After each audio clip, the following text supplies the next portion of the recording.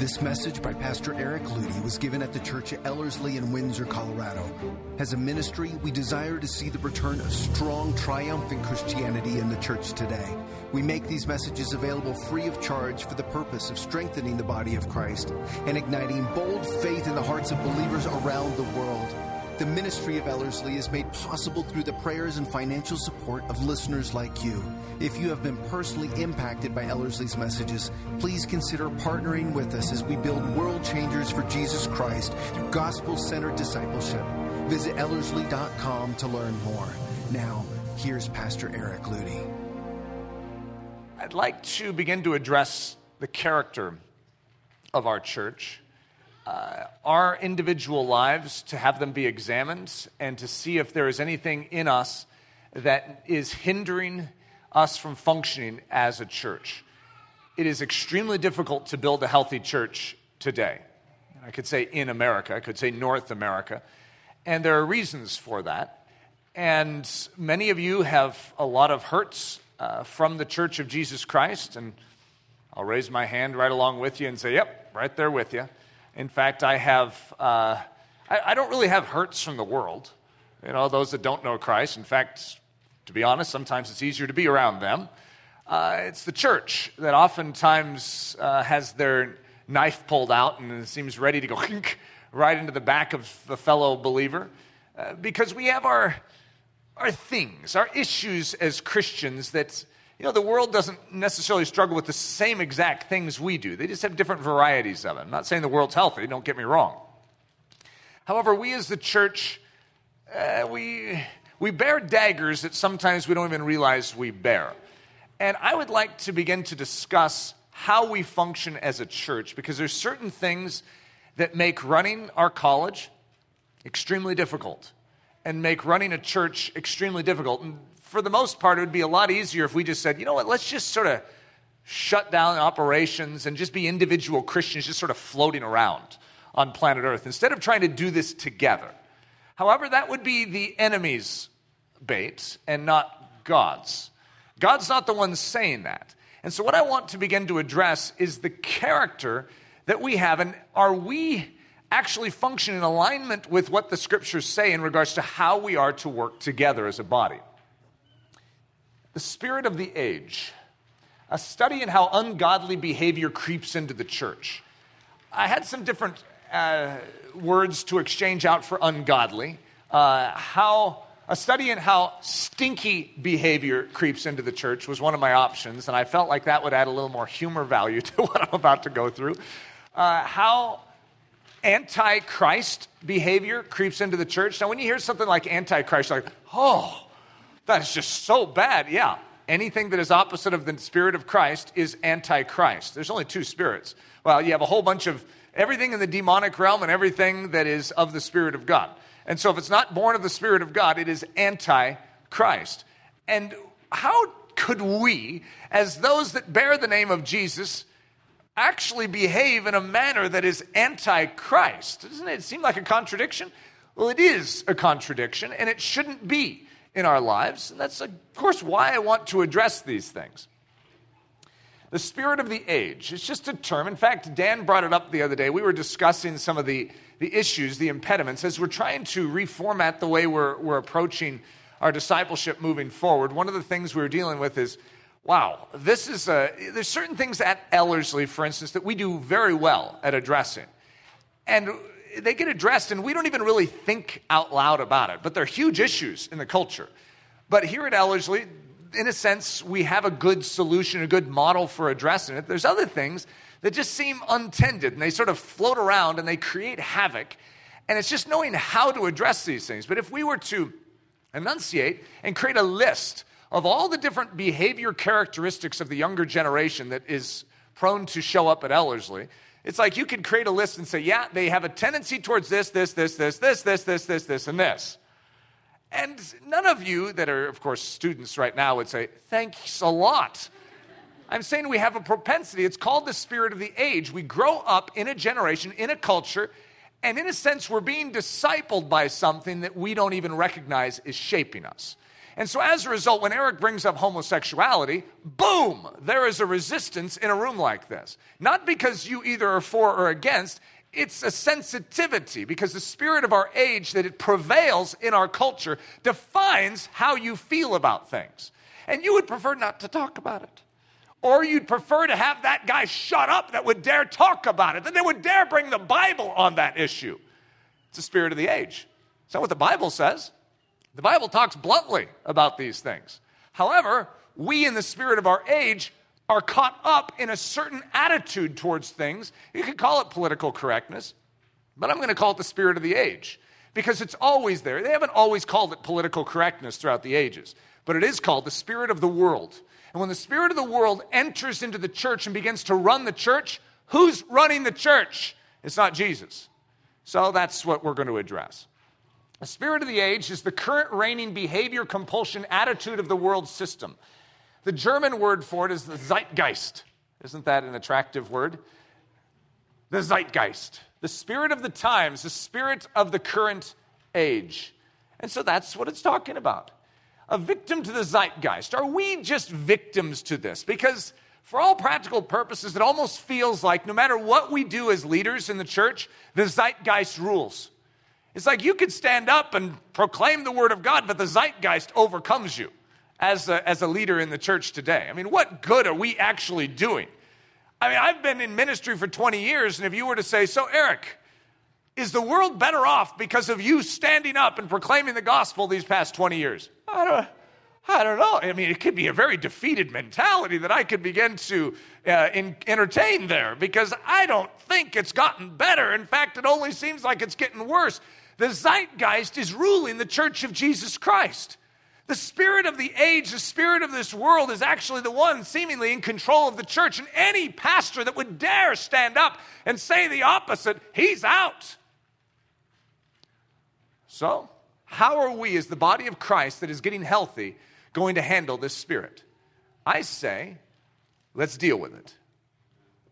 So here's the mentality of our age. So George Hegel, philosopher, no man can surpass his own time, for the spirit of his time is also his own spirit. I don't care who you are, says George, but if you live in such a time, the spirit of the time is yours. You see, the spirit of a man is defined by his time, and every time is going to shape individuals in that time to behave and to act a certain way. So you either buy that, or let me share with you something. A man who believes upon Christ can, in fact, surpass his own time and can defy the spirit of his time, for the Spirit of God is deposited within his own spirit. That's the gospel. You see, the spirit of the time does not rule a Christian. The Spirit of God rules a Christian. We are not ruled by the spirit of this world. We are ruled by a greater spirit, the Spirit of the Almighty, the Spirit of the one who created the heavens and the earth. He's greater than the spirit of our time. So the Zeitgeist, the spirit of the world. You know what the Bible talks about this? It doesn't use the German term Zeitgeist. Wherein in time past you walked according to the course of this world. You see, there's a pattern of this world. There's a way in which this world functions, thinks, behaves. And Paul is saying, look, I know that all of you used to walk in this. All of you lived in accordance with that spirit, with the Zeitgeist.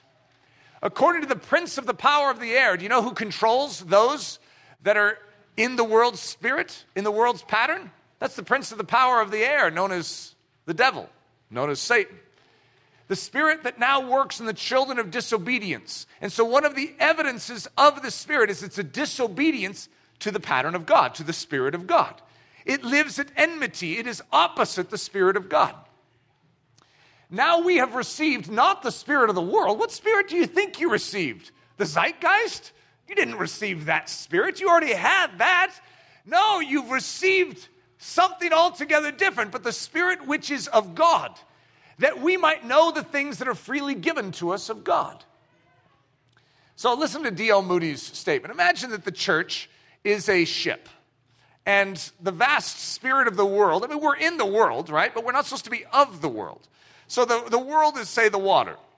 We're on the water, we're in the water, but the water isn't supposed to be in the ship. And that's what D.L. Moody says. The place for the ship is in the sea, but God help the ship if the sea gets into it. You see, if the sea overcomes the ship, what happens to the ship? It sinks. And what we have today in modern Christianity is we have the zeitgeist, or the spirit of the world, that has actually infiltrated the ship. And we're trying to figure out why we can't make it float and why it's at the bottom of the ocean. Yeah, we're under the world system. We're not floating on top of it. The Pad Thai incident. Those of you that were here on Thursday know the Pad Thai incident. It makes me look really good. So a few weeks ago, I had my date night with Leslie, and it's wonderful, romantic, right? Leslie wanted to get some Asian food, which I like Asian food, so don't think that I don't. However, this particular Asian restaurant I've never been a big fan of. Last time I went there, I put a little flag in my mind to just note that the food wasn't very good. And so, but Leslie has had some dish there, I think, that she was dreaming of, that she really wanted to go back to. And so, look, I'm a loving husband. I said, okay.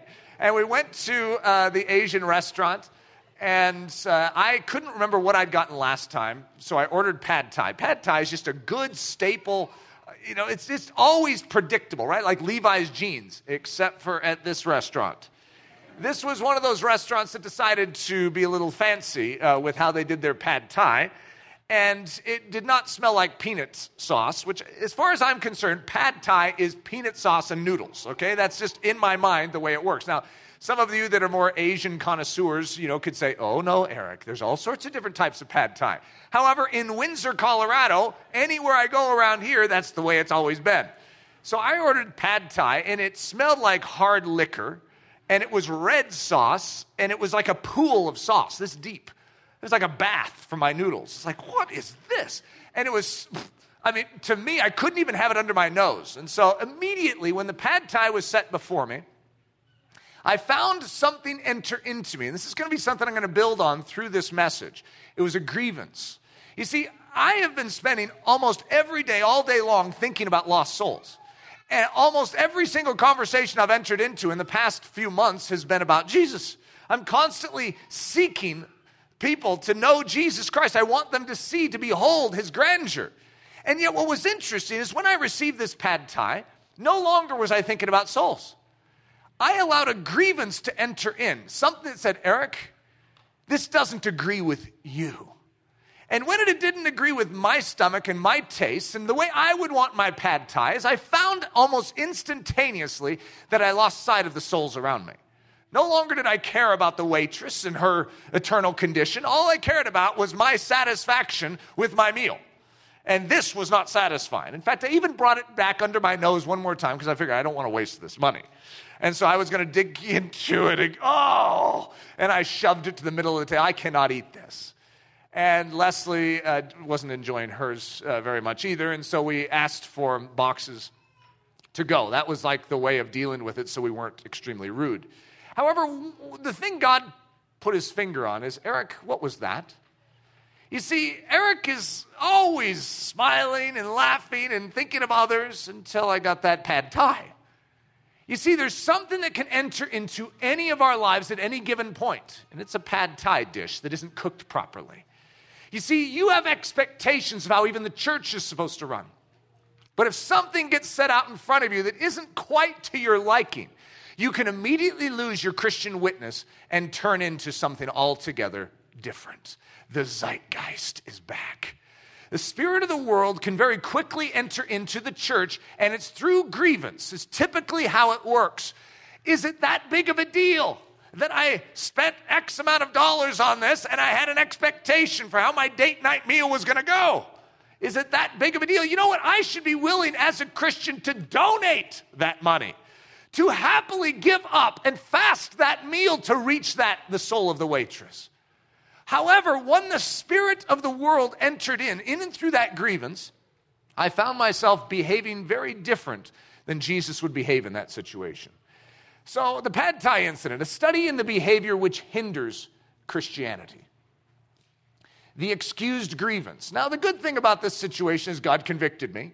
And even though I had my little momentary lapse into ridiculousness, I have a faithful God that said, Eric, what is that? It was a bad attitude. I was thinking about me and my stomach and my tastes and my affinities, and I wasn't thinking about God and his agenda and his love for those around me. And so as a result, yes, I repented and I made that right. But in that process, I was vulnerable and extremely vulnerable. And I want us to begin to recognize that if you have a grievance at any level, I mean, some of the smallest things, someone walks by you and accidentally bumps into you. They don't even realize they did it. However, you could very quickly go, excuse me? Excuse me? And now suddenly you're not thinking about the health of souls around you. You're thinking about something that was done to you, perpetrated against you. What do we represent here as the church? Very likely a whole bunch of people that have been hurt somewhere along the line in church. And as a result, we usually sit in our seats with a little bit of a jaundiced eye towards everything that's going on. Every worship song sung, every Christian around us, are they like them? And as a result, we hinder what God wants to do in the body. So the excuse grievance and its destructive effect. Church in the year of our Lord 2015, that's right now. It's nearly impossible to make it work. Question, why? Answer, because it is ruled by the spirit of this age instead of the spirit of the Lord. We have so many reasons why we have justified allowing a bad attitude into our Christianity, a bad attitude into our behavior towards one another. You see, we have excuses, we have reasons. It's like, well, Eric, I'm not convicted by that because this person actually did this to me. You have a bona fide complaint. I could issue out a whole bunch of real complaints about the Church of Jesus Christ today. I could. I know more about the Church of Jesus Christ than most of you. Probably put a whole bunch of you together. I've traveled all over the world, spoken in thousands of churches. I know what I'm talking about when it comes to today's church. And I have reason to complain. Pad Thai dish that smells like bourbon been set under my nose. I don't like it. And yet, how I handle that Pad Thai defines my Christianity. How you handle that grievance in your life defines your Christianity. William Carey and his youthful missionaries. So if you study Christian history, William Carey will be one of the key names that comes up. One of the great examples of missions work. He went over to India and pioneered the work in India. He is one of the most extraordinary men that ever walked the earth. And yet, in his day and age, he had a very similar problem. He had the issue of the young missionaries and the zeitgeist. So let me walk through the story very quickly, just to give you a sampling, because then I'm going to go to the Word of God, and I'm going to show you a story in the Word of God which demonstrates the same exact thing. Carey founded the Baptist Missionary Society in England as a young man. He pioneered missionary work in India with two other men and amid great hardship for 30 plus years before new missionaries arrived. It was these three. You see, the East India, it was a tea company, I forgot what the East India Company was called, but they actually hindered any more missionaries from coming over. They were threatened by that. And so as a result, they had a hold on the parliament in England that was hindering any more missionaries to be freed to come to India. And so these three men literally carried the entire weight of missions work in India for 30 plus years. The stories are harrowing, what these men went through. The difficulties, the diseases, the trials, the tribulations that these men endured to pioneer and to establish missions work in India is extraordinary, awe-inspiring, the type of thing that should raise us all to our feet for a standing ovation. They labored among Parliament to pass laws for other missionaries to be allowed to come to India. They planned, they submitted. It's like, please, could you consider this? We have a dying world over here. We need other people that have been trained and educated properly to come to India and be able to be missionaries. His nephew, Eustace Carey, his name's William Carey, so this is his nephew. Eustace Carey was the first to be approved to go to India as a missionary, and soon others followed. Now we finally have the wave. After 30 plus years, we finally have some support. We have some help. And these were all very young men that were arriving there. The new missionaries didn't agree with how Carey did things. They all arrive and they begin to sort of look at how the three older men did things. They're like, that's not the way we would do it. And then they got together. The new missionaries banded together, unbeknownst to Carey, and spent time venting all their frustrations with how Carey ran the mission in India. His nephew, Eustace Carey, joined them. All these newbies that hadn't done anything, hadn't soiled, hadn't gotten dirt under their fingernails to do anything in India, suddenly had a higher opinion than these three. that had labored their entire life to pioneer and to even open the door for these new ones to come in. The new missionaries wrote back to England, unbeknownst to Carey, explaining to the mission board all the reasons Carey was not fit to run the mission in India. So here is a man who has literally laid down his life for India, laid down his life to even get these missionaries here. And these young missionaries, I don't know how you feel about it, but the audacity is just off the charts. It's like, excuse me, young missionaries, but don't you recognize how disrespectful this is to those who have gone before you? Here's the interesting thing. The answer is no. They don't see how disrespectful it is. It's the spirit of the age. You see, disrespect, the older generation oftentimes recognizes disrespect. They're like, that is completely disrespectful. The younger generation does not see it. It is a blind spot. And as a result, we have literally the fracturing of one of the most important works at that time in the world. India, totally blocked off to the gospel, actually has an inrush. William Carey and these other two men have labored, their backs broken at this altar to literally say, how can we serve God in India?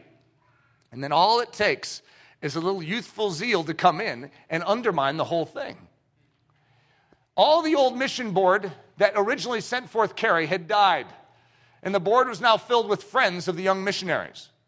These new board members stood on the side of the young missionaries and were concerned about Carey's efforts. Could you imagine all your old friends? This is 30 plus years. They all start dying off.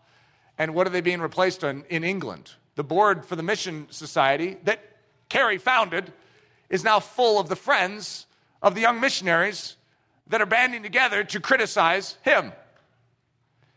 This led to the greatest, most painful trials of William Carey's ministry life. This man had endured diseases, dangers, and the most extreme hardships. But out of his own mouth, he testified that the undermining of these young missionaries was the greatest challenge his soul ever faced. You see, what we have is the greatest pains that you will ever experience in your life come from the church. This has always been proven true throughout the ages. You read Christian missionary stories. You read Christian biographies. The greatest pains are not from the world. They're oftentimes from the religious system itself. The ones that are literally your brothers and sisters, you find yourself more vulnerable to them, as you should be. Well, we've talked about it before. Where do some of the greatest pains in life come from? Parents. Some of the deepest wounds in our life came from parents, brothers and sisters. You know, the safest place in all the world today should be a mother's womb, and yet it's the most dangerous. You see, those places that we are supposed to find refuge, a church, you're supposed to find safety and security, and yet what have we found? If I were to go through this room, I'm sure there's a few young kids that don't quite understand what I mean by this, but there's, I bet, a whole bunch of us in here that could come up and give some miserable testimony of our pad thai that wasn't to our liking. It did not satisfy us. That's where I want us to be watchful. Introducing the undermining voice. There is a voice, and at Ellerslie, when I teach about faith, I teach about the two voices. I have a pedestal over here with the Bible on it. And then I have a pedestal over here with an apple on it. There's always two trees in the garden. There's two voices. There's a voice that leads you to truth. It's called the Word of God. It's Jesus Christ. And there's a voice that leads you away from truth. It's the spirit of the age is how we're describing it today. But it's the slick attorney. It's the serpent. It's the voice that says he doesn't know what he's talking about. He doesn't fully understand it. It's always accusing and criticizing and fault-finding the Word of God. When that enters the church, it doesn't just fault-find the Word of God. It fault-finds anyone who stands up for the Word of God too. And if you look close enough at any of us that lead the church, what are you going to find? Fault. Well, that's all you needed was a little fault. You see, that spirit kills, and it is not allowed in the Church of Jesus Christ. Introducing the undermining voice. By the way, the undermining voice is not Sandy McConaughey. Sandy's a little embarrassed by the fact that I'm quoting her in this message. She sent me an answer to basically what this message was. We were talking about the spirit of the age. And so she wrote this, and so I stuck it in the notes. And so I told her that I would say it's an anonymous quotation. Okay? So this is just an anonymous quotation. You don't know who said it. Okay?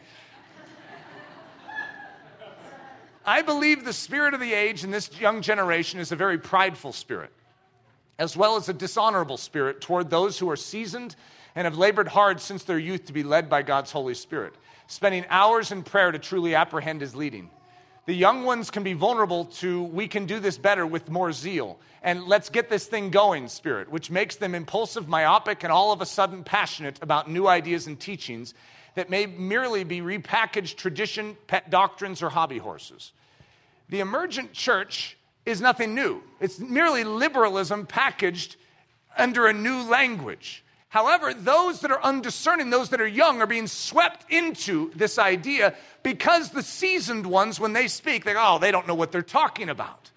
It's liberalism. It is literally that which has destroyed the church throughout the ages. It is the serpent hanging from a tree questioning the authority of the Word of God. That book isn't full of truth. It's full of errors. Same voice. It's always been there. And then you have even the Hebrew roots movement that is sweeping through the church today. It is a doctrine that has been proven faulty throughout the ages of Christianity, but today it sounds new, it sounds fresh, and the young ones are not discerning to be able to recognize that this will carry you into error. And so when you have an impulsive spirit that comes into the church, we become very vulnerable to things that have been proven wrong for centuries and centuries and centuries that have destroyed and shipwrecked church after church after church. We literally need to learn how to work together. We need to know how to function with respect and honor and humility as our vanguard. Amen. Absalom. Here's our story from Scripture that will address this square on. It is not necessarily a fun story to go through. However, it's a story that I think is important for all of us to recognize, because David is a man after God's own heart. And yet, in David's life, you know, there's 3 different people that were chosen for king over him in his life. I asked Hudson at the breakfast table this morning, I said, do you know who the 3 are? You see, God may have had it situated that David was going to be the rightful king of Israel. However, the people of Israel wanted a king, and they wanted him now. And so who did God give them? He gave them the choice of their hearts. He gave them the one that was head and shoulders above all of Israel. He was the giant of Israel. His name was Saul. And then when Samuel came to anoint the king, remember out of the sons of Jesse, the first one he saw was Eliab. I was like, this is the guy. There he is right there. Tall, strapping, strong. God says, no, don't measure according to the outside. I've rejected him. The third, Absalom. Israel chose Absalom over David. It's an amazing thing, but David represents Jesus in this story. And there is something likened unto our soul in the nation of Israel. We have a propensity towards Saul, towards Eliab, and towards Absalom. We're vulnerable to it, and if we don't recognize that vulnerability, we'll be taken in by the subtlety and craft, by their huge stature, their bulging muscles, by the long flowing hair. Isn't that awkward when you study Absalom? It's like, what is the deal with his hair? You know that Absalom is actually not how it's pronounced. In the Hebrew, it's Abbe Shalom. And so if you know the word shalom, that's peace, right? Ab is the name for father. And so his name, Father, Peace. Shalom, let's look at it just with a little more robust thoughts, because most of us, when we think of peace, means the lack of war. There's no war present. That's actually not exactly what it means. Shalom is completeness, soundness, safety, welfare, health, prosperity. One of the best ways to say it is all is right, or all as it should be. This is the way it should be. And so when you wish shalom, or you bless someone with shalom, that's what you're saying, that it would be as it should be in your life. So Absalom, which is the way I'm going to say it, I'm not going to pronounce it in the Hebrew way. Let's just say it the way we all know it. This is basically what his name would mean. Forget David, I am the one who can make all that is wrong, right in Israel. You see, his name is Father of Peace. And so he's the Father of peace, but it's a false peace. You see, the concept that Absalom brings is if you listen to me, then I can make things right in Israel that are wrong. You see, this is the voice that always gets us off course. You see something that's wrong, but when you see something that's wrong, what are you vulnerable to? The Absalom voice. The answer that comes not from God or from his word, but from another voice. Another spirit. That's where grievance opens up a door. So you may have something that is bona fide and wrong, something that isn't wholly correct, but the Bible actually leads us in how to handle that properly. However, there's another voice that will teach you how to handle it improperly. Bad pad thai is going to be served up to all of us. However, the Bible actually would teach Eric Ludy how to rightly handle that situation. You see, first, I don't think about my own stomach. I don't think about my own wants and desires. I always remember God's agenda. And I say, all right, God, this is some pretty stinky pad thai. What do you want me to do with this? You see, if I immediately turn it over to God, what am I thinking? First of all, God's probably correcting, saying, Eric, are you willing to forsake your meal tonight to make sure that your witness of me maintains constancy? Yes. Would you even be willing to fast? Oh, God, it's my date night. This is my night to eat up. Yes. Eric, this is to show your wife the love of Jesus and to show that waitress, maybe all the others that might witness around. You have an opportunity to witness of Jesus Christ, even in how you handle the bad pad thai. You see, in every situation, there's two voices. There's the voice that comes of truth, and there's the voice that is going to woo you to mishandle grievance. Forget David, says Absalom. I'm the one who can make all that is wrong right in Israel. The reason I share with you this name is to show you that in the Hebrew, every name means something, but sometimes the person that is holding the name actually reveals the opposite of it. For instance, my father is peace, or the father of peace. Well, Absalom was the opposite of being the father of peace, right? He was the father of contention. That's what's interesting about him. Well, look at this guy. Lucifer, in the Hebrew, it's Hillel. I don't know how in the world they get the pronunciation Lucifer. However, that's what it is, and it means bringer of light. Yeah, you know what light means to the Hebrew? Knowledge and understanding. Guess what? He does bring knowledge, and he'll bring understanding, but it's not in concordance with heaven. It's in concordance with the spirit of this world. He'll explain everything through his lens. That's how the enemy works. And so what you see is, yeah, he's a bringer of light, but we're going to call it bringer of false light, false knowledge. It's not truth. Lucifer, forget Jesus, for I have knowledge that he is purposely withholding from you. This is the serpent hanging from the tree. Knowledge that will make all things right for you. Now, one of the things you're going to begin to recognize in this story is that this is the voice that comes against David. Who's the son of David? Jesus. It diminishes Jesus Christ in your soul when you listen to this voice. It establishes Saul. It establishes Eliab. It establishes Absalom.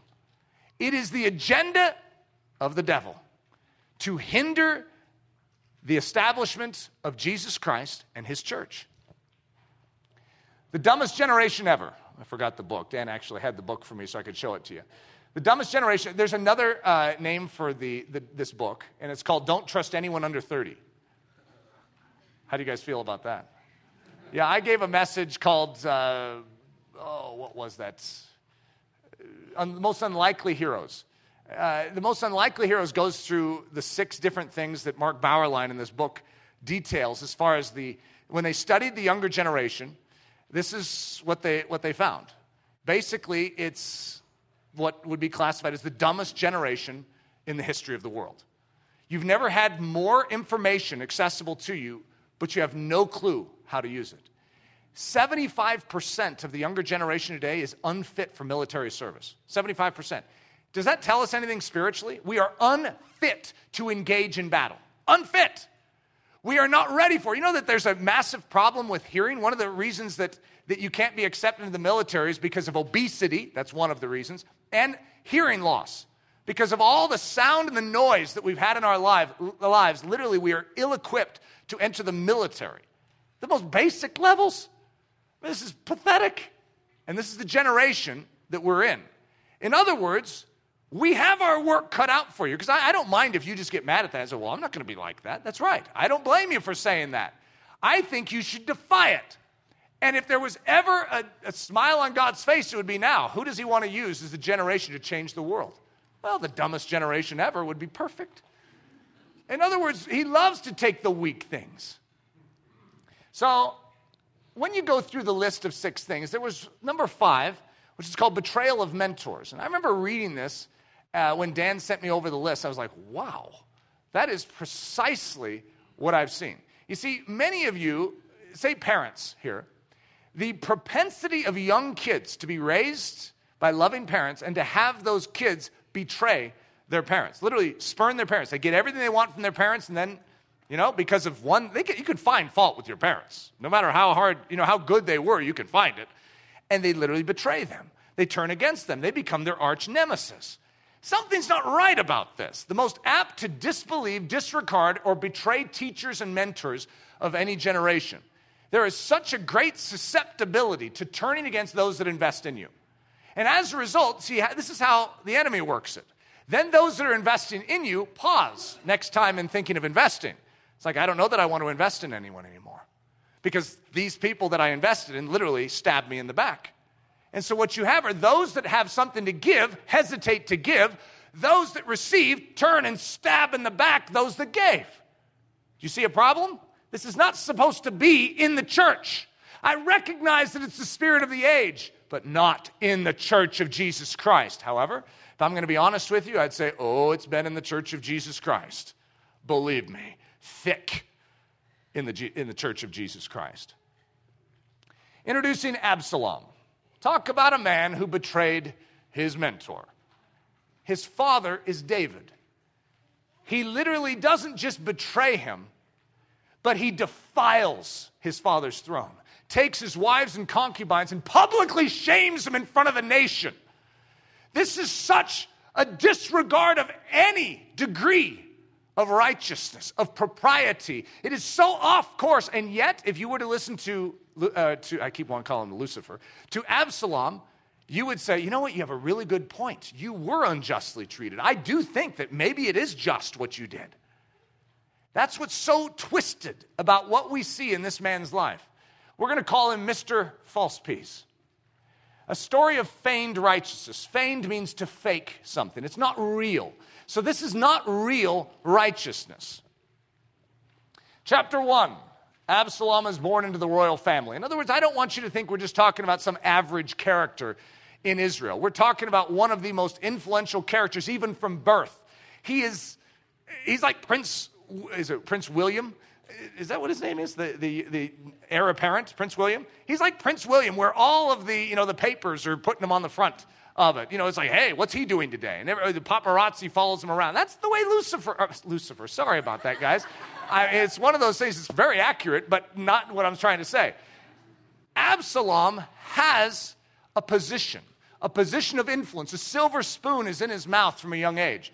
And this man is, for whatever reason, according to Scripture, literally perfect from head to toe. There's like no imperfection in him. He's just like a god, a Greek god. And his hair is so awkward. I don't know how all the guys in here, maybe all the girls are like, I don't know. But when I hear about his hair, it just makes me feel weird. It grows so much in a year. Do you guys remember the weight of it after a year? It's like this massive amount. If you took the weight of my hair after a year, it probably wouldn't even measure. I don't have a clue what this guy's doing. Okay, but he's born into a royal family, and he's beautiful. Well, he has a sister who's also beautiful. Her name is Tamar. And as equal as he is beautiful, she is beautiful. So that's what leads to some of the problems. We're going to call it the tragedy. Chapter 2. Tamar is lovely. And Amnon, the firstborn son of David, who is the heir apparent, if you want to say it this way, to his throne, falls in love with Tamar, his sister, his stepsister. And which is not appropriate and not necessarily right, and he knows it, but he takes things into his own hands and violates his sister. I'm not going to go into any more of the story than that. However, it's a tragedy of great proportions. But here's another great tragedy. David, though he knows this is wrong, the father, does nothing to bring judgment on Amnon. I mean, it's his son. Talk about awkward. How do you deal with this? He wouldn't allow anyone else to do this, but it's his son. David seems to have a weakness in his parenting. And that is, he allows his children to get away with all sorts of things that they shouldn't. And of course, that comes back to haunt him in this story. Chapter 3, the Stoic Ruse. Something you don't yet maybe see in the story is Absalom's response to this. Absalom has a sense of justice, no doubt. And when he sees what is done to his sister, fury and rage, and he wants to crush Amnon. But he's waiting for King David to do what he's supposed to do. But what does David do? Nothing. So, in his heart, Absalom plots and begins to scheme, taking justice into his own hands. And so what he does on the outside is he looks pleasant and fine. And so King David's like, well, I think he's really worked through this well. That's great. So glad to see Absalom handling this so well. And so we'll call it the Stoic ruse. Stoic meaning not any emotion. Ruse meaning a play act. It's all a play act. Chapter 4, the murder. So Absalom invites all of David's sons to a party. And David actually declines, but Absalom begs, please, especially Amnon. So when he says that, David thinks, you know what, that's really neat that Absalom is going out of his way to show special attention to Amnon. And so he says, all right. And so Amnon shows up, and Absalom had already created the entire setup, and all of his men killed Amnon in cold blood. Murder. This is literally murder. Does Amnon deserve it? Probably. However, it's not Absalom's place to bring judgment.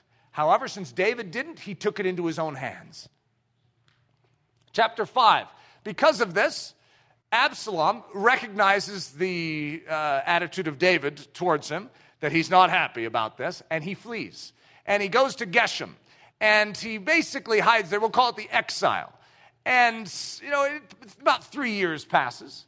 And we have the return of the unrepentant, chapter 6. David is moved upon to actually get in touch with his son Absalom and say, look, please return. Please return to me. I don't like the fact that you're living so far away.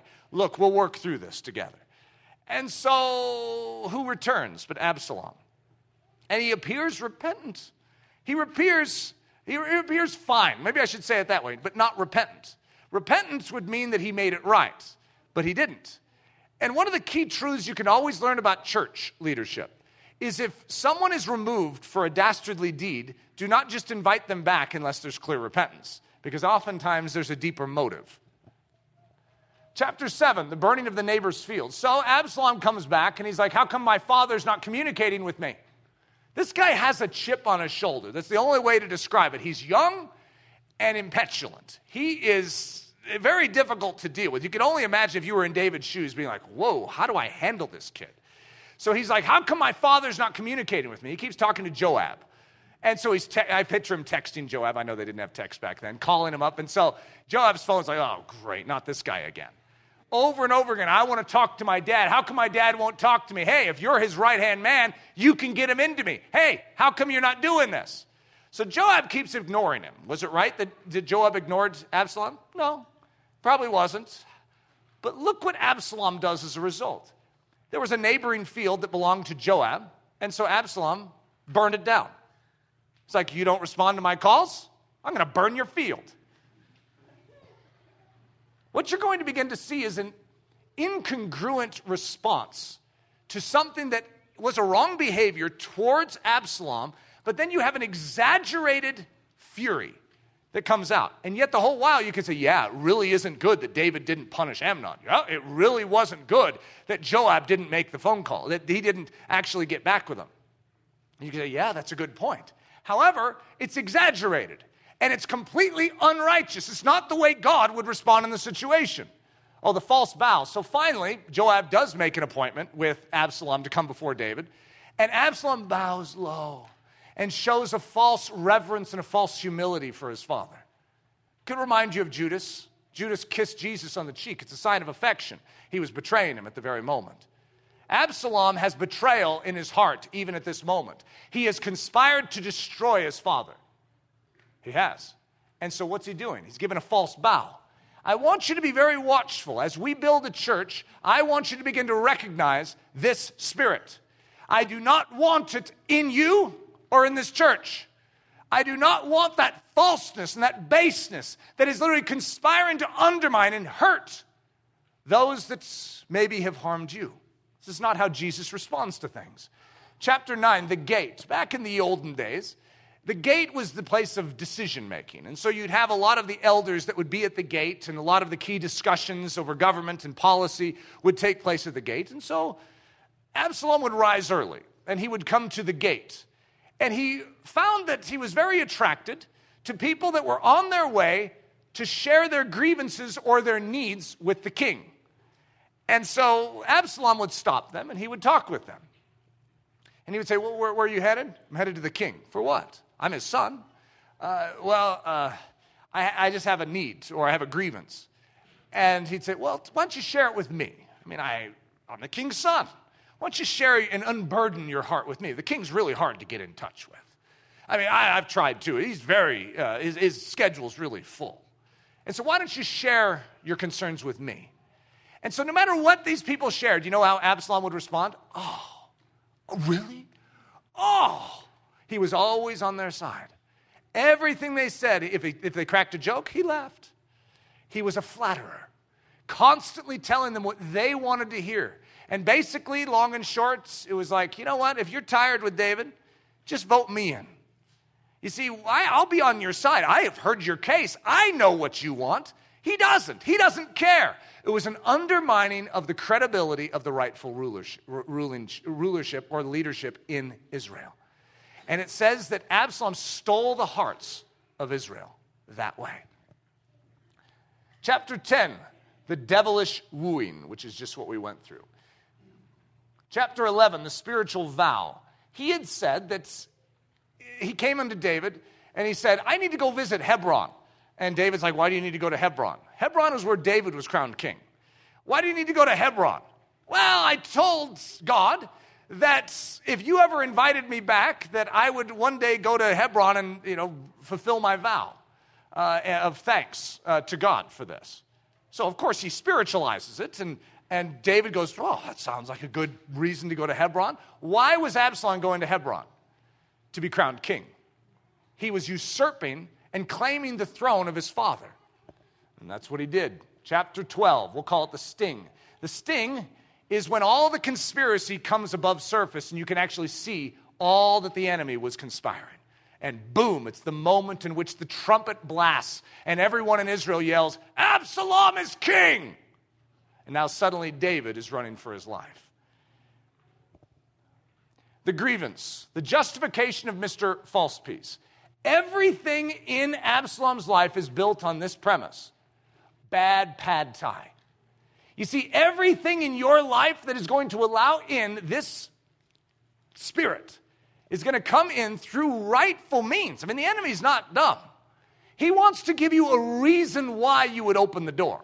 And bad pad thai, that's a good reason. You see, all of our reasons, if we were to lay them out and share them with each other, are ridiculous. They really are. Are they just? If I were to say, do you think I should expect that this Asian restaurant give me something that would please my palate? All of you would probably say, yes, it's important. We're American restaurants here, and we have to hold our restaurants to a high standard. You would all agree. However, as a Christian, I relinquish rights. I do not just have a right to good pad thai. I can always play that right as an American, but as a Christian, I also must realize that I am under a higher law of love. And that actually rules my existence. I am ruled by the Spirit of God, the Spirit of truth, not by the zeitgeist. The zeitgeist is going to say, hey, fight for your rights. But the Spirit of God would say, take the lowest place. Be humble. Two very competing and opposite agendas. Bad pad thai is what got Absalom in trouble. The justification of Mr. False Peace. Grievance number 1, the violation of Tamar. Hey, Amnon, how dare you touch my sister? Grievance number 2, the non-action of David. You know, these are all reasonable grievances. And I would have a hunch that every single one of your grievances is reasonable. However, you need to handle it the way Jesus has asked you to handle it. Number 3, the non-communication of Joab. It's just inappropriate when you're trying to get in touch with someone for them to just totally ignore you, right? This is just not the respectful way. Joab just didn't handle this right. Grievance number 4, the insensitivities of David. David just didn't understand. David's never really cared about me. This is exactly what Absalom is nurturing. I'm exiled for 3 years. It takes him 3 years to call on his son. He didn't even respond to the Amnon incident. I had to. he has built up a resentment and a bitterness that is literally eating him up. The Absalom response, devilish behavior packaged inside a man of supposed justice. Everything this man does, in his mind, he's doing the right thing. When he's killing Amnon, he's saying, I did it because my father wouldn't. When he's burning Joab's fields, what's he doing? He's thinking, I'm doing that which is just to get Joab's attention because look how he's treating me. If I don't do something, Joab will treat other people this way. Yeah, and the reason that I'm taking over my father's kingdom is my father doesn't deserve it. He has misled our country. He is not sensitive to its people. And if anyone knows that, it's the guy who stands at the gate named Absalom. He knows the heart of the people better than David does. Give the kingdom to Absalom. You see, when you're a young Christian, very often you can see things that could be changed in the church or in leadership. However, you've never spent time in leadership. You don't understand how challenging it is to run something. And so as a result, your ideas may be good on paper, but they don't actually work in actuality. You see, leadership is hard. I remember Elizabeth Elliot saying this way, loneliness is the required course for leadership. You see, everyone around you treats you like you're the disease when you're the leader. And yet, leadership is a weight. It's a spiritual weight. And so, however what you're being prepared for is to be a leader. I would say that for each one of you. However, to be a great leader, you need to learn how to respect leadership.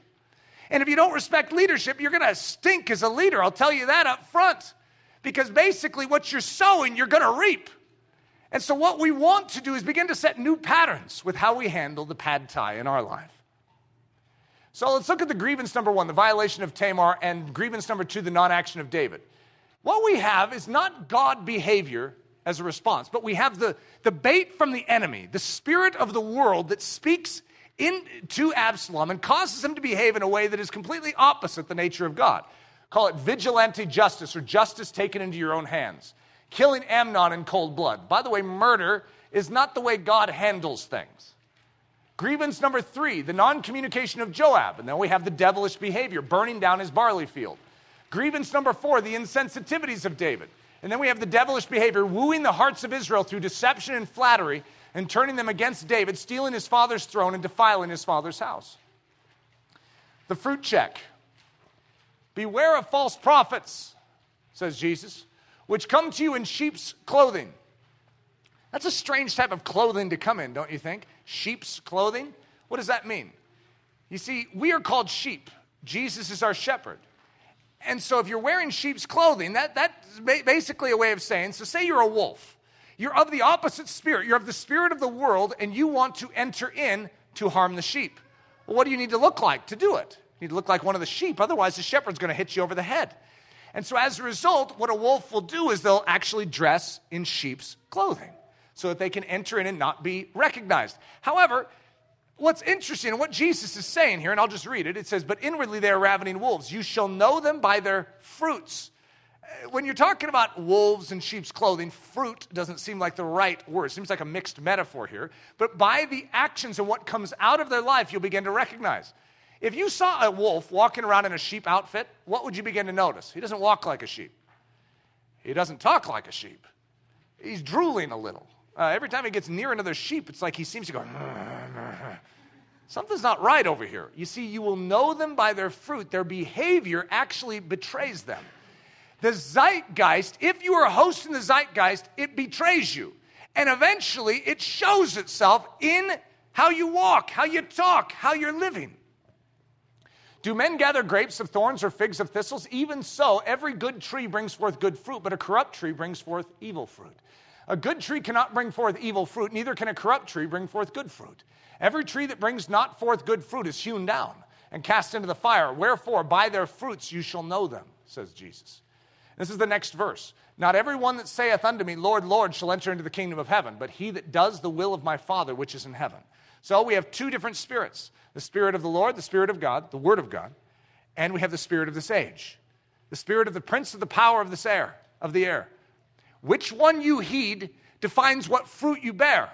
If you follow the spirit of truth, You bear love, joy, peace, patience, kindness, goodness, faithfulness, gentleness, and self-control. But if you follow the spirit of this age, you bear what's called the fruit of the flesh. And it gives you away. It gives away the fact that that which motivates you and that which drives you is not the Spirit of God. So how do you know? But he that does the will of my Father which is in heaven. You live out this.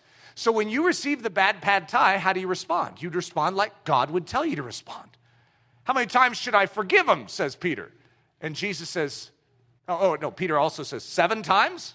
He's like, seems very impressive with that. Because 7 is a number of completion. I mean, that's a lot of times to forgive someone. And Jesus says 70 times 7. So even if Peter had forgiven 490 times, and he comes to Jesus and says, 490 times, I've forgiven him. Can I now, knock him in the teeth? Jesus would say 490 times 490 billion. You see, our God always says, forgive, give love, kindness, mercy. You see, there is a way in which we as Christians respond. Always. There's a way in which this world responds, and most of us are very familiar with that. We need to become familiar with God's response. Improper evaluation of a man. Our strange propensity to applaud the wrong sort of man. What would cause us to cheer on Saul as our king? What would cause Eliab to be the one chosen? What would cause Absalom to be our choice? Could you imagine siding against David and actually saying, Absalom is king? Well, I can't believe anyone in Israel did that. Don't they realize how good they have it with David? You see, that young impetulance will sway the masses. So that's why we as a body need to begin to recognize how these things work, how the spirit of the age will creep in. Now there was a man of Benjamin whose name was Kish, a mighty man of power, and he had a son whose name was Saul, first king of Israel. A choice young man and a goodly. That means very impressive, by the way. And there was not among the children of Israel a goodlier person than he. From his shoulders and upward, he was higher than any of the people. He was the giant. When Goliath came to fight against Israel, guess who was Israel's giant? Israel's Goliath was Saul. He was built for the task to lead this nation, wasn't he? No, he just looked good on the outside. Just because someone is beautiful from head to toe doesn't mean that they should be the one leading. And it came to pass when they were come that he looked on Eliab and said, surely the Lord's anointed is before him. Eliab is the firstborn of Jesse, so it's David's older brother. But the Lord said unto Samuel, look not on his countenance or on the height of his stature, because I have refused him. For the Lord seeth not as a man seeth. For man looks on the outward appearance, but the Lord looks on the heart. And then here we have Absalom. Now in all Israel there was no one who was praised as much as Absalom for his good looks. From the sole of his foot to the crown of his head, there was no blemish in him. Yeah, don't we want to follow a guy like that? Be very watchful of how we treat leadership in the church. Just because someone has a silver tongue, that doesn't mean they are fit to lead the church. It is the life lived. And just because they have good opinions, or they're sharp in how they think, and they know a lot of Bible scripture, we need to be very watchful how we establish leadership in the church. Pastoral bling. A lot of churches, when they have an empty pulpit, will have a pastoral search committee. And so they'll go out and they'll stick advertisements in different Christian magazines, different pastoral search sites, and they'll get a lot of applications. And, if you're going to fill out a pastoral application, what are you going to do? You're going to fill it out to sound impressive. I mean, isn't that what you would do? I mean, could you imagine filling it out to be unimpressive? That seems like a very bad idea. And so I'm going to call it pastoral bling. It's just not the way we should be choosing people to lead the Church of Jesus Christ because they look good on paper. Have you spent time with this person? Have you witnessed their life? Have you watched them over a period of time?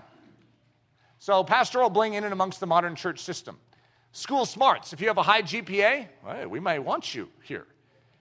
Stunning creativity. Well, look at the creative illustrations they can use in their sermons. I mean, we want that. We want to be entertained. Knowledge of the Bible, quick access to relatable scripture references. That's very helpful. You see, I'm not going to say that these are bad things, like if you're smart and you have a high GPA that we don't want you.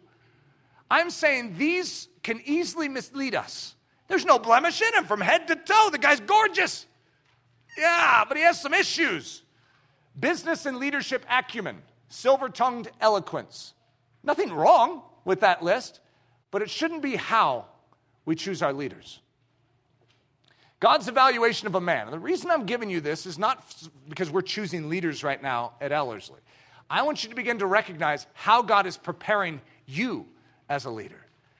You see, God isn't after that list as his priority.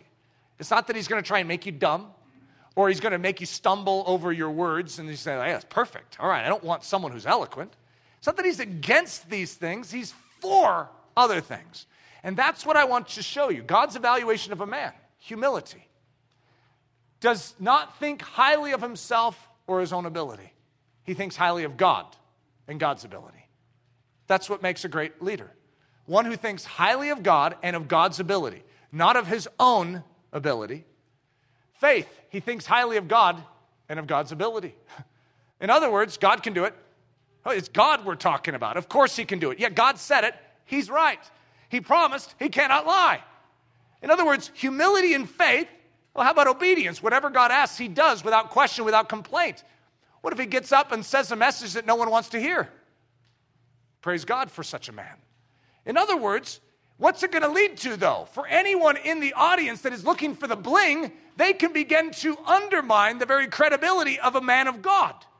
Because that man doesn't have the silver tongue. I mean, this church down the road that my friend goes to, he's always saying, oh, yeah, my pastor is listened to by 400,000 people a week. Well, this pastor down here has a following of 300. How does God evaluate a man? David was the 8th son of Jesse. He didn't look the part, but he was a man after God's own heart. 3 different times in his life, he was passed over for the bling. And yet God the entire while, here we are, history testifies all these, 3,000 years later after David. How many of us say, I want to be like David? Yeah, we want to be like the lesser, like the one that was passed over, because we know he had the stuff of heaven. Love. And when he does it, when he does his obeying, he does it with love, just as God would do it. The Absalom twist. In order to make a wrong right, another wrong is justified. You see, this is how Absalom functions. He thinks that 2 wrongs make a right. It's just not how things work, though. And so Amnon gets away with just the worst behaviors, and David does nothing. So we got some wrongs here. So to make that wrong right, he does another wrong. He kills Amnon. And in his mind, that's justice. But that's not how God works. The heavenly principle, godly solutions are not brought about by ungodly actions. One of my challenges that I've faced is this exact principle. Like, say I'm behind in schedule. I don't want to ever be late. I want to be on time to show respect to the people I'm going to be there, that I'm meeting. Well, so doesn't speeding make sense then? To speed, to get to my appointment early? I mean, this has been an Eric Ludy quagmire for years. And so I always have this thought go through my head that I don't need to violate God's kingdom pattern to establish it in a different way. In other words, if I am running behind, well, the simple principle, especially with cell phones now, you call ahead and say, I'm so sorry, but I'm going to be 5 minutes late. In other words, you look to show respect, yes, but you show respect to everyone around you. You make a God decision that showcases the kingdom of heaven from every angle in your life, not just one. And so if you have to step on truth to establish it over here, something's wrong with what you're doing. God can lead you in every situation. The Spirit of God knows how to address your situation to show Jesus if you get bad pad thai. It probably would be helpful for that restaurant to know. You notice that I never mentioned the restaurant? We'll let you see if you can find it. But my agenda is not to harm a restaurant. I have nothing against the restaurant. Does that make sense? And so, if anything, I want to show respect there. I want to minister the gospel to those people. Could they use some help on their pad thai? Maybe. Some of you might go there and go, that's the best pad thai I've ever had. So maybe not. However, my agenda is to show love and respect because I'm a Christian.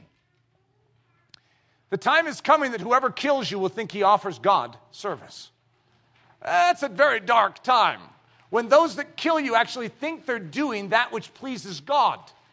We're not that far from that here in America, where the Church of Jesus Christ, I'm going to put quotes around it, actually looks at those that would stand against what the Bible says as being the great threat to Christianity. Oh, you're one of those Christians? You're one of those Christians that gives us a bad name.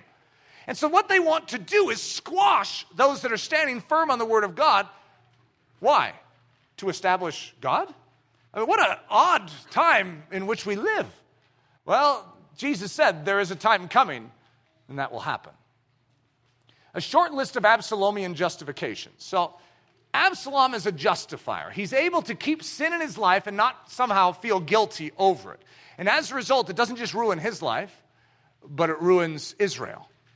And the same is true with you. If you allow these things in, it doesn't just ruin your life, your marriage, and your family, but it ruins the church. And that's how the devil will wield it. And that's why we need to be watchful of these things. So let's go through these. Gossip, slander. Why in the world would we ever allow that into our lives? Don't you know how opposite the kingdom of heaven that is? However, we have our reasons why we do. Have you ever been in one of those prayer groups where everyone's going around and giving prayers? And it's just like, I don't know how to say this, but I really feel it's important. So-and-so, I just know this about them. They may not know that I know this, but I really feel we need to pray for them. I love them. I love them.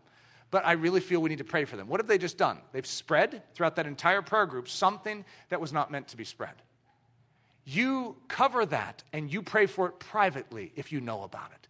But you don't slander someone. You don't even know if it's true. You take these things and populate the minds and the hearts of the body of Christ, which diminishes a perspective towards that person in the church. No, not in the body of Christ. We do not do that. But why do we do it? We feel justified because we see something. Well, I'm a discerning person. I've seen something. Well, there's a time and a place for seeing something, but there's a way and a proper protocol in a church for handling it. Fleshly anger and rage. Why would you ever give way to fleshly anger and rage? That doesn't seem like something that would belong in the Church of Jesus Christ. You've read James, haven't you? That if someone has wrath and rage, their religion is false. It's like, yeah, well, so why in the world would we have this? Well, we usually have our reasons. Because you uncovered unrighteousness. Found something that was just not right. And so you went off the handle? You see, that might be wrong. However, your response is equally wrong. And so as a result, you may see unrighteousness, but you handle it in a righteous way. It doesn't mean there's not something known as godly anger, but not that fleshly anger and rage. Backing out of a commitment in a dishonorable way. I've seen this happen so many times over the years. Christians who commit and give their word to something, and then the organization or whatever begins to build around it, and suddenly that person feels called of God and led elsewhere. And so it just leaves everyone hanging. Well, they have their reason because you feel led to do something different. But the Spirit of God, which is in you, doesn't do that. Let's just put it that way. In other words, he's not schizophrenic.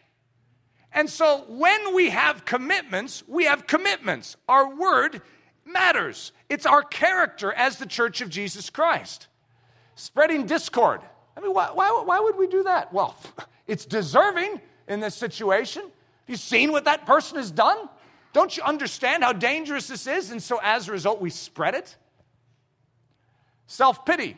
Because you were wronged, and it's only right to nurse your wounds. Self-pity sounds like a little cuddly, fluffy thing. It'll kill you faster than anything else. This is the victim mentality. You start nurturing that, it'll destroy your life. Revenge, unforgiveness, bitterness, and resentment. Well, because justice must be served. When those of us that are unforgiving and we're resentful and bitter, what are we doing? We're bringing justice in our soul. Something was done that was wrong, and so how are we responding to it? With justice. That's what we look at unforgiveness as. You know, I don't trust that God will forgive them, so I'm going to be bitter. I'm going to bring judgment. It's vigilante justice. It's pulling an Absalom, and it's completely opposite the kingdom of heaven. Banding with others of the same spirit with grievances. There are people out there that have similar grievances to you. Have you ever noticed that you really sometimes just want to talk with someone that has the same grievance? I told the students, I think it was this week, I was talking about my Target, well, Leslie's, I want to blame her for buying it, but it was a Target dresser, and it's one of those build-it-yourself dressers. You ever seen those things?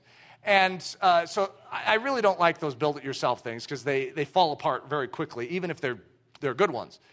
And so I built this thing, and it was worse than my pad thai incident, okay? The drawers did not fit all the way across onto the rollers. So just collapse in there. Excuse me? What kind of piece of junk is this? You know, my first desire was to go to Target.com, look up the product, and see comments.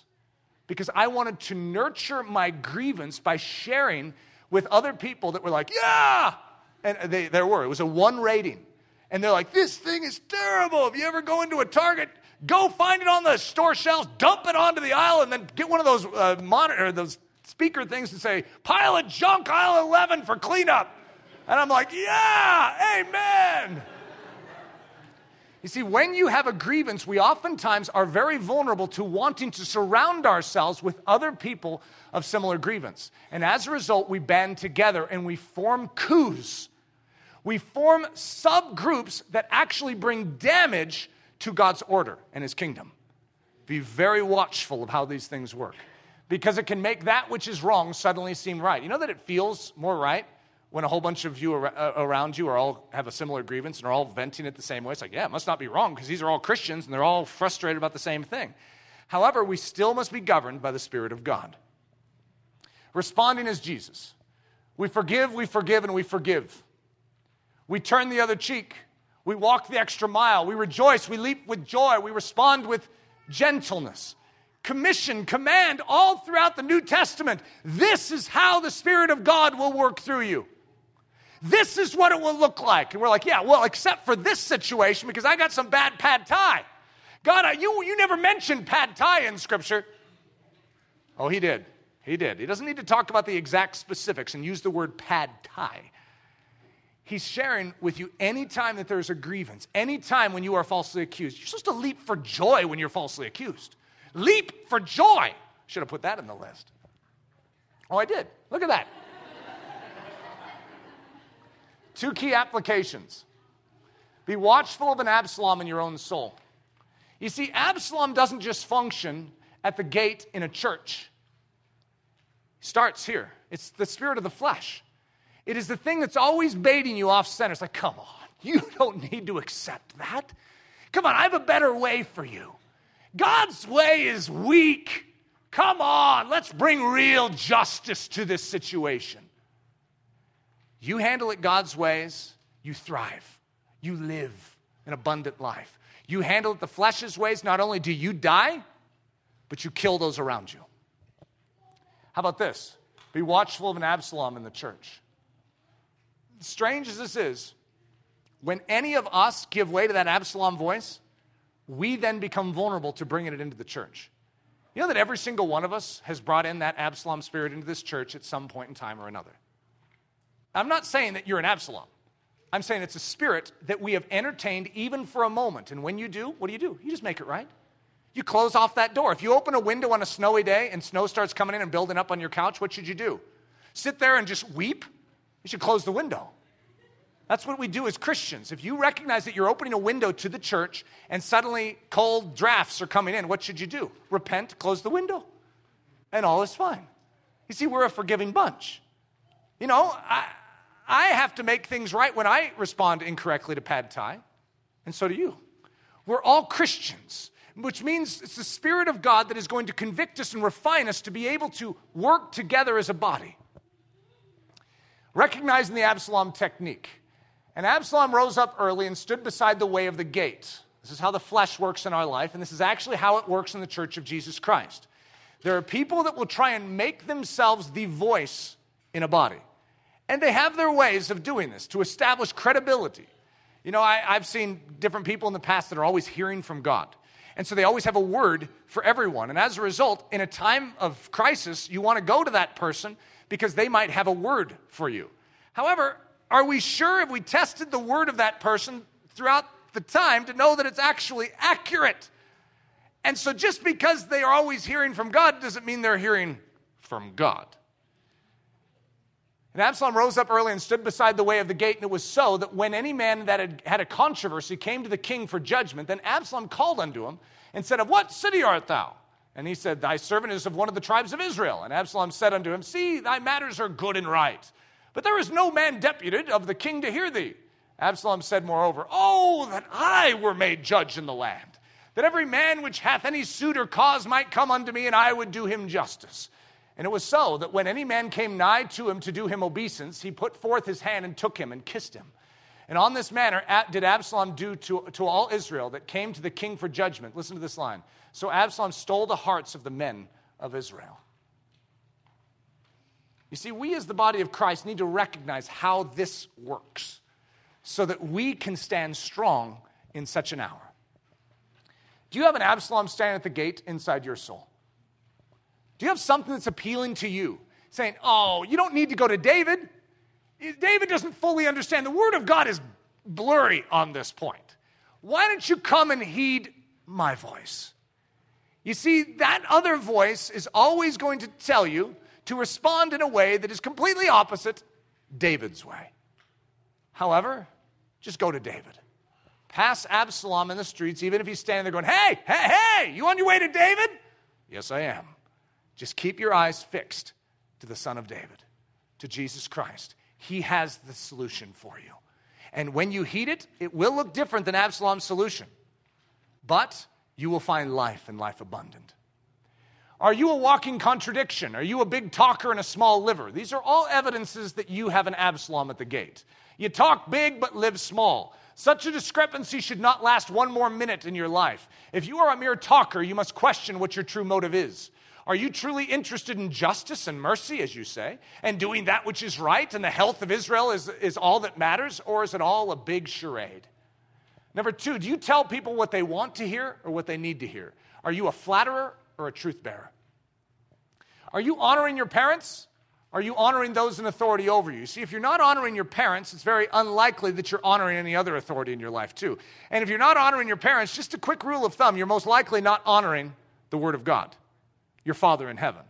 You see, this is a pattern that oftentimes we set when we're young. It does not mean that you can't repent and establish a new pattern. But we have a disobedient and rebellious age, and that zeitgeist of our age is rebellion towards authority.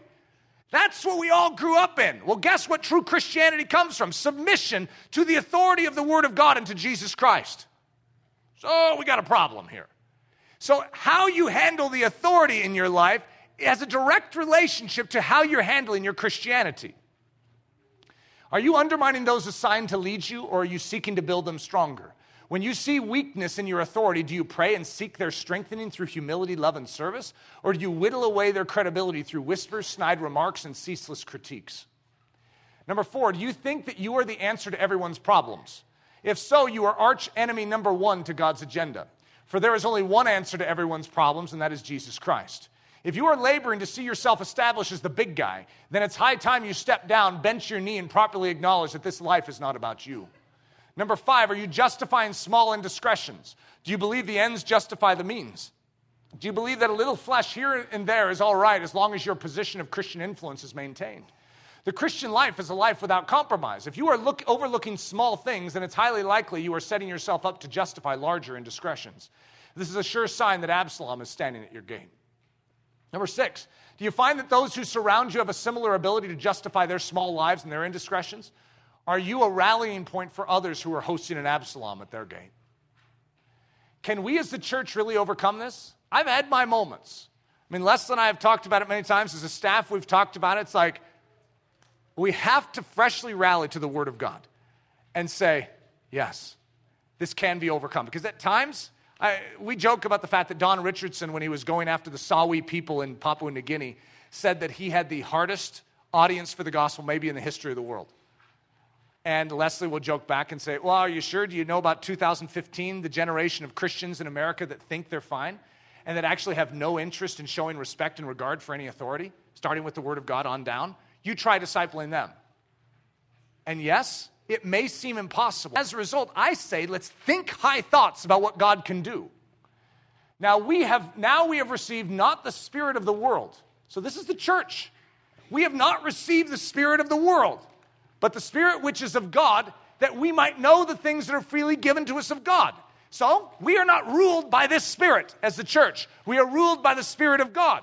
So, what Spirit lives inside of you? It's supposed to be the Spirit of God. So listen to this. You are of God, little children, and have overcome them. Why? Because greater is He that is in you than he that is in the world. The Spirit that rules us as a church is not subservient to the spirit of this world. It is an overcomer of that spirit. So when we walk in the Spirit as a church, guess what? That spirit will not be allowed in.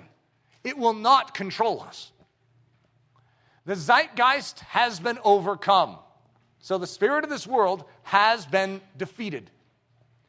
2 Samuel, listen to this. And imagine that Absalom is a picture of the spirit of this world. And what you're going to see is a picture of the cross. In 2 Samuel chapter 18, you're going to see a picture of what Jesus Christ did at the cross to the spirit of this world. Watch. It's amazing. And Absalom rode upon a mule. And the mule went under the thick boughs of a great oak. And his head caught hold of the oak. And he was taken up between the heaven and the earth. And the mule that was under him went away. And a certain man saw it and told Joab and said, behold, I saw Absalom hanged in an oak. Any man who hangs on a tree is cursed in Israel. Then Joab took 3 darts in his hand and thrust them through the heart of Absalom while he was yet alive in the midst of the oak. And 10 young men that bare Joab's armor compassed about and smote Absalom and slew him. That which opposes us was crucified on a tree. Isn't that an amazing statement? When Jesus came to that tree, he became sin for us, and he bore that which was justly due.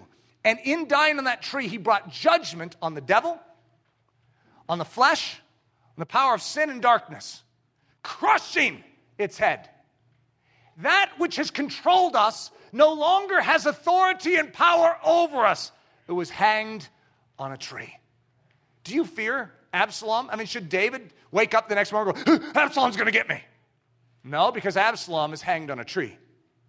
You see, that spirit is crucified. It is dealt with. It is dead, flatlined. So as a result, you, just like being in a plane, you enter into a higher law, and you are now dead to the law of gravity. The law of gravity no longer controls you, but you are controlled by a higher law known as the law of aerodynamics. However, outside that plane, the law of gravity is still hanging around. It's still pressing down. However, as long as you remain in that plane, you will function after a higher law. And that's the way we as Christians work. The zeitgeist is out there.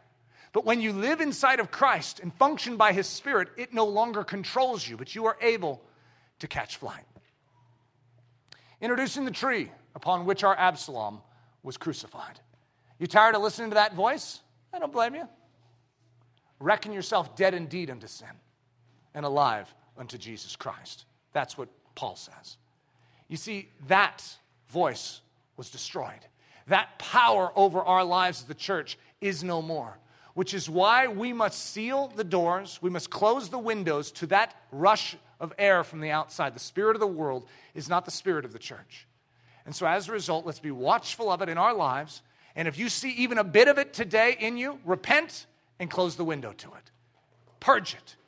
Drive it out in the authority of the name of Jesus, the one that you serve. And if we see it in the church, there's a proper way of handling things. If you see something that's disconcerting, go to one of the pastoring elders and share it with them. You see, there's a proper way of handling things instead of discord, slander, and gossip, so that we can maintain respect and a noble environment and truly wash each other's feet. I do not want you to be sniffing for wolves around you. I want you to be trusting that the body of Christ is the body of Christ. And I want you to be expecting that God is going to train us to create a protected environment where daggers aren't just constantly in all of our backs.